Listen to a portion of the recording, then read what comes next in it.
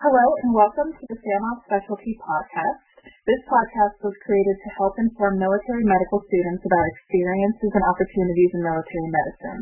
We aim to interview physicians either currently in or retired from the military, from all branches of service in various specialties. Today we are fortunate to have Dr. Basso with us. We will be doing a RAMOP, which is the Residents Association of Military Osteopathic Physicians and Surgeons, and an IM Residency Specialty Podcast today. Hello, it's good to be here. Thank you for being here with us. I just want to begin asking you some questions about RAMOPs. Were you a student in SAMOPs, and why did you decide to join RAMOPs? Yeah, I was in SAMOPs. I really enjoyed it because I felt like there were just a lot of good resources, and the medical school that I went to, we had a small group of military students, but sometimes it was hard to get all of the information that we needed about how to prepare for residency and applications and all of that, and I just really felt SAMOPs was a valuable resource there, as well as giving some opportunities for like research and leadership and things like that. I definitely participated and gained a lot of valuable information from it as a student. So when it came time to join RAMOPs, I thought that, one, it would be a good opportunity to continue to develop my leadership skills and opportunities for research and such, but also I just really wanted to be able to pass on that same information to students behind me, and I just felt like it was a good mentorship opportunity. That's really great. What benefits has the organization provided you, and why would you advise that our SAMOPs listeners continue in the organization as residents? One of the things we see is that SAMOPs has a lot of really good participation. We had about 160 students at the conference this year, which was awesome. But we tend to see a drop-off when it comes to residents joining the organization. And I think that's really a shame because there's a lot of benefits for residents as well. Some of the things that I've gotten from it is, again, continued military experience.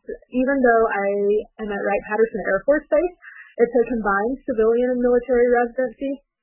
And I know that there's other residencies that don't have much military exposure, or people who may have gotten civilian deferred and not have a lot of military exposure. And I feel like going to the conference still gives you opportunities to almost practice interacting with people in higher leadership positions in the Air Force and just have that military exposure, which is really beneficial.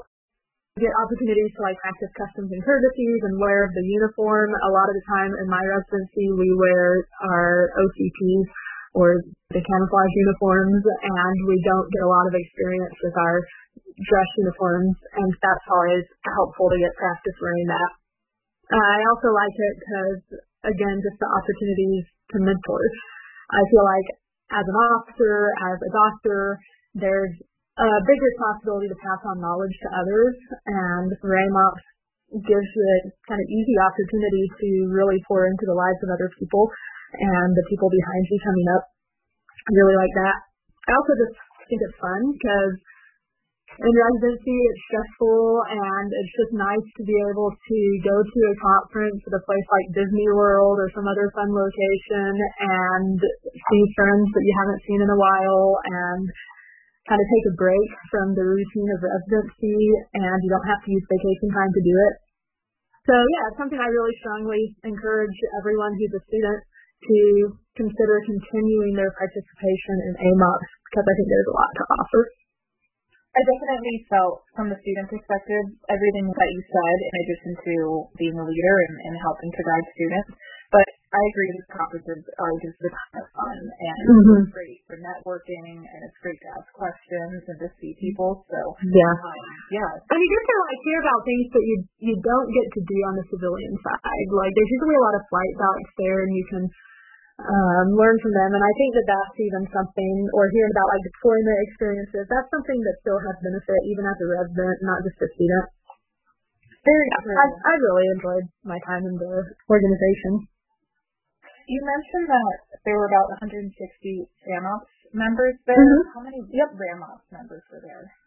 There were probably about 10 of us or so. Quite a bit fewer than the students, and that's something I'm hoping to change this year. Well, that actually brings me to my next question. How would you like to see RAMOPs improve and grow as time goes on? One of the big things is trying to get more involvement from the residents. One of the things that we hear from feedback is that some of the lectures at the conference aren't really that pertinent to either students or residents, and one is just trying to find some more helpful workshops, maybe doing some workshops that are geared towards residents, and then also giving residents more opportunities to do things like teach and do a lecture, podium presentations, things like that.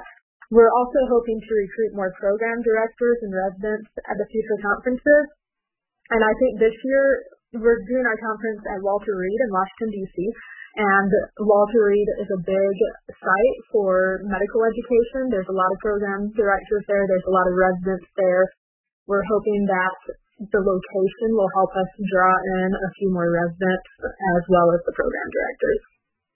I think that all sounds really great. I did feel that there were a fewer number of residents compared to students, so I started seeing the same residents, but then somehow managed to not be able to talk to the residents that I really wanted to talk to. Oh no! Yeah, it was really unfortunate, but it's okay, there's next.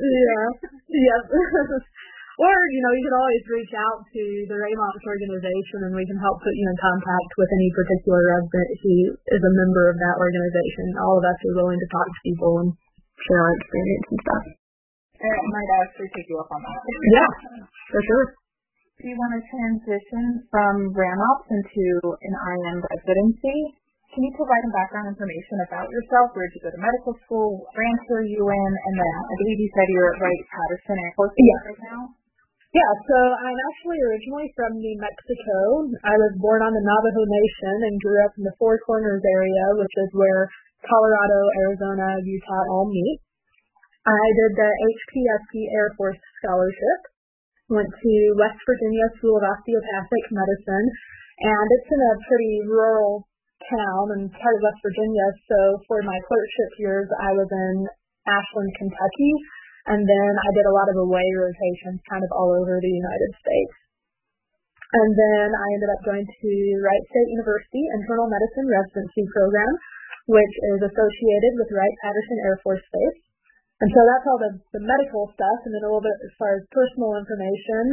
I live with my cat, and I have a boyfriend, and he is also in the Air Force, down at Keesler Air Force Base right now in fighter operations. And yeah, I enjoy things like running and rock climbing and reading. I play the piano. That's about it. My cat's name is Sahara, like the desert. I actually found him as a stray in the desert in New Mexico, and so that kind of played into me getting him that name. That's great. So why did you choose to specialize in IM? So that was a difficult choice because when I first went to medical school, I thought I wanted to do obstetrics and gynecology, but once I actually got into it, I decided that I just didn't like it that much. First, I kind of decided the things that I didn't want to do. I didn't feel like I saw myself as a surgeon, so I ruled out the surgical specialties, and then I didn't enjoy working with children as much, so that kind of helped me rule out pediatrics and family medicine. For a while, I was really between emergency medicine and internal medicine. I liked the fact with internal medicine that you can follow a case to completion. That's one of the things I hear a lot from people who choose that over EM is that they enjoyed emergency medicine, but then once the patient got admitted, they didn't know what happened after that. So you kind of get to follow your patients all the way through their hospital course. There's a lot of complexity, so it's kind of like a lot of complex puzzles in IM, so you really get to reason through stuff, which can be fun. It can be stressful too, but it's good. And then you also get some more continuity of care with IM compared to EM, which was appealing to me. And then I think what finally helped me make the decision is that I still didn't really know what I wanted to do with my life, quote unquote. And so internal medicine just has so many options. You can do clinics, you can do hospital, you can do a mixture of both. You can subspecialize if you want to, or you can say general medicine. So since I wasn't entirely sure, I felt that was the best option for me so that it would give me a little bit more time to figure things out. At this point now, do you know what you want to do when you're done with your residency? Is there something in particular that you want to specialize in within? Yeah. I thought a lot about pulmonary critical care, but I finally decided that internal medicine is what I'm going to do. I liked the variety, and again, the fact that it kind of just keeps a lot of options open. It just seems like a good fit for me and possibly for family life down the road and things like that. So I'm going to say general medicine. That's great.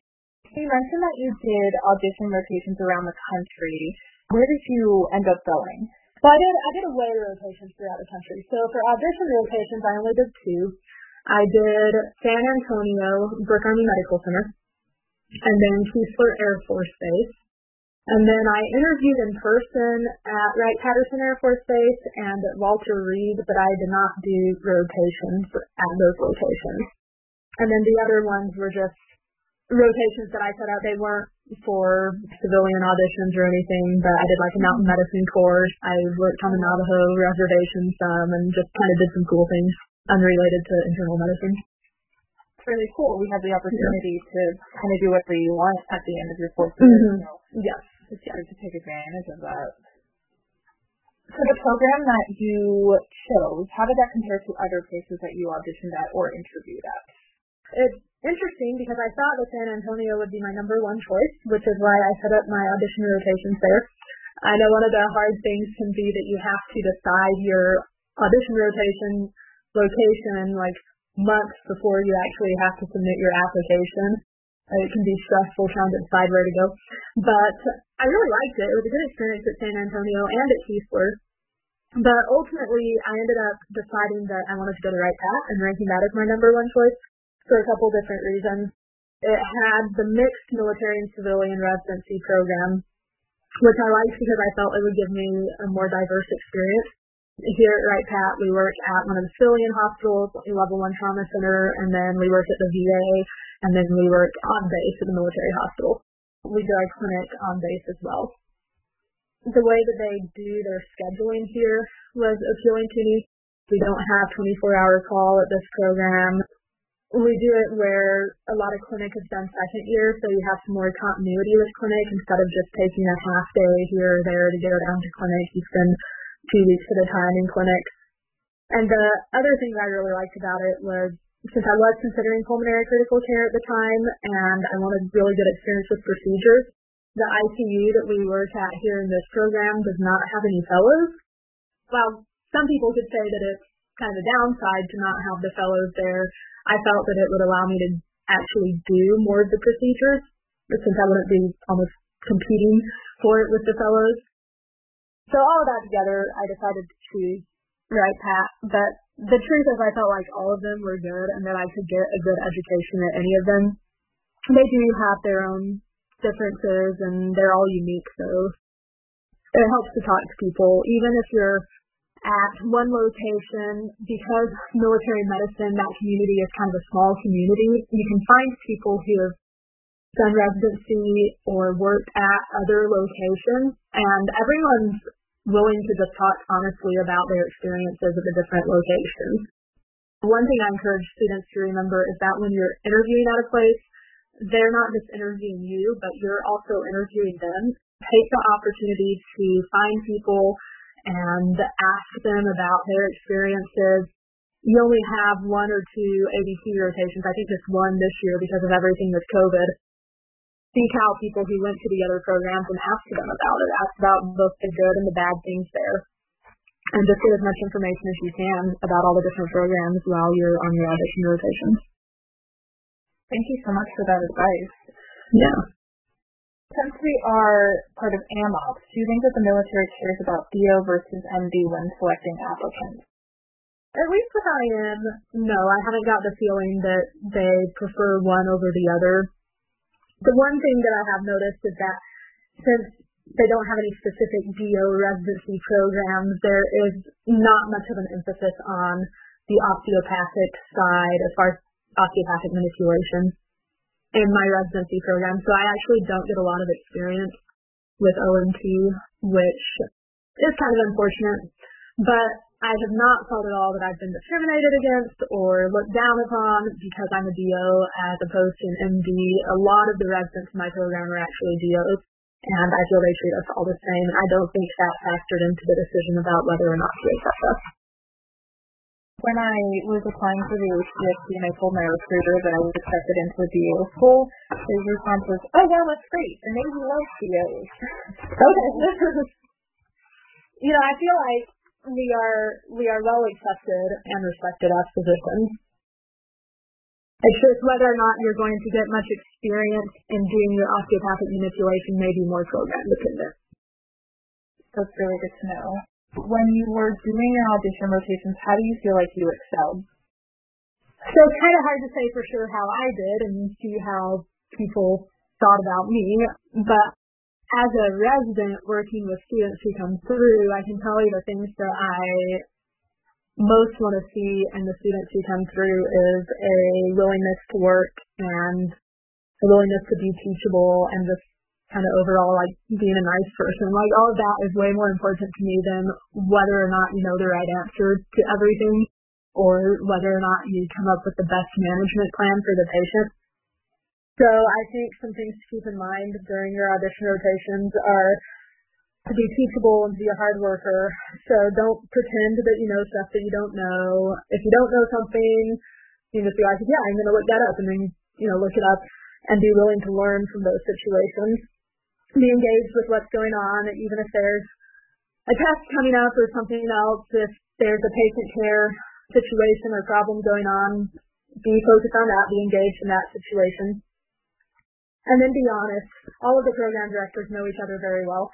And, if you're at one program and it's not your number one choice, then when they ask you if it's your number one choice, don't tell them that it is, because if you go and tell another program director that their program's your number one choice, they're going to talk and know and stuff. So just be open about what you want. I've gotten the feeling that the program directors, they want to work with you and find the best fit for you as well.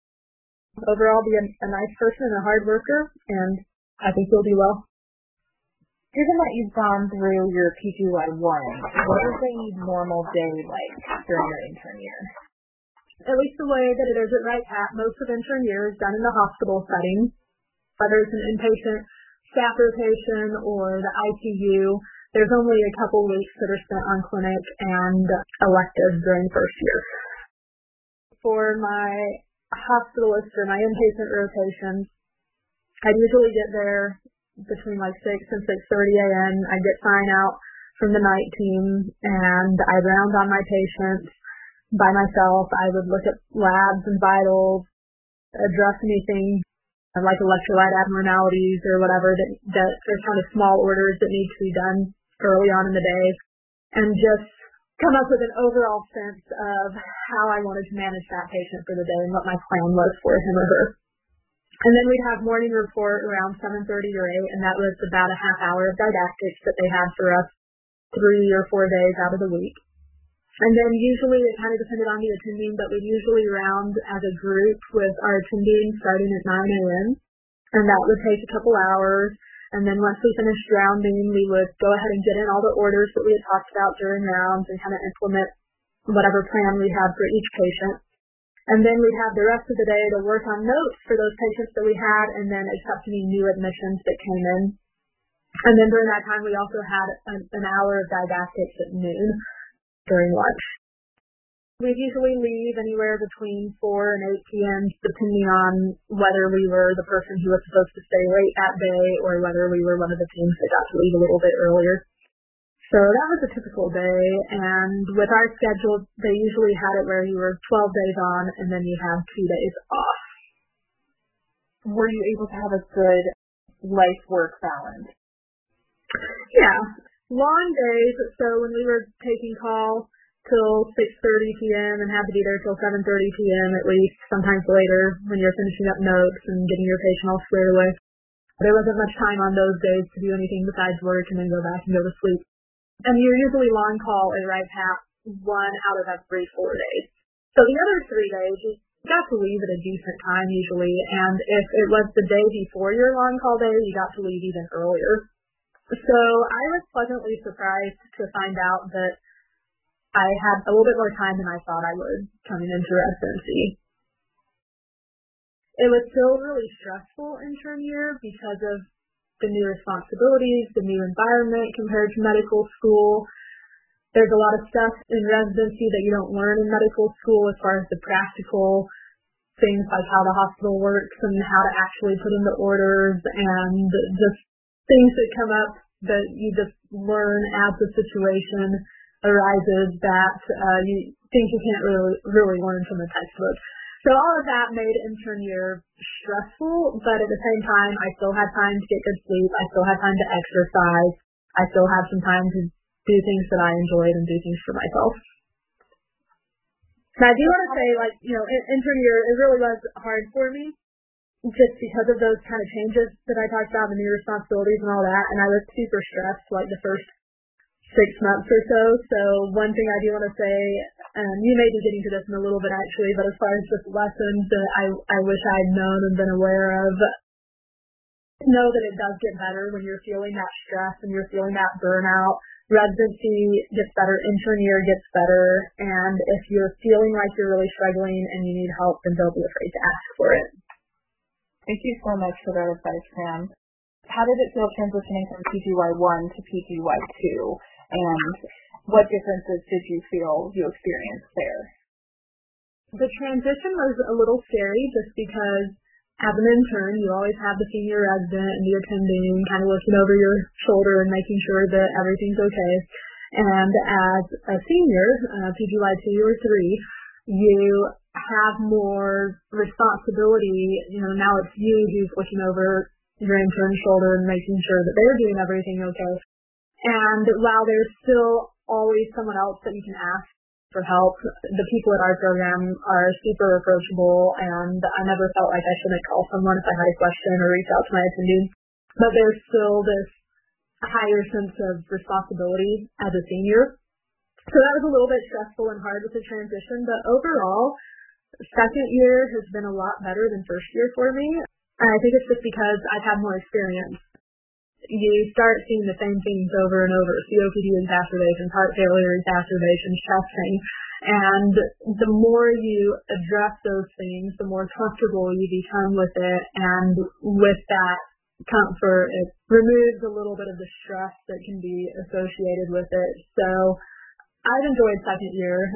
It's been a good experience, and I think that's probably the case for a lot of residency programs and specialties, that as you progress through the program, things get a little bit easier. As you transitioned from medical school to being a physician, do you feel like you went from, I feel like I know everything because I'm a fourth-year medical student and I've gone through my rotations, to being down at the bottom of the ladder, as it were, again? Kind of. Granted, I did take some vacation time and do some for fun rotations, so I didn't feel like I knew everything at the end of fourth year. I probably felt more like that at the end of third year when I had just studied for board. And audition rotations and all of that.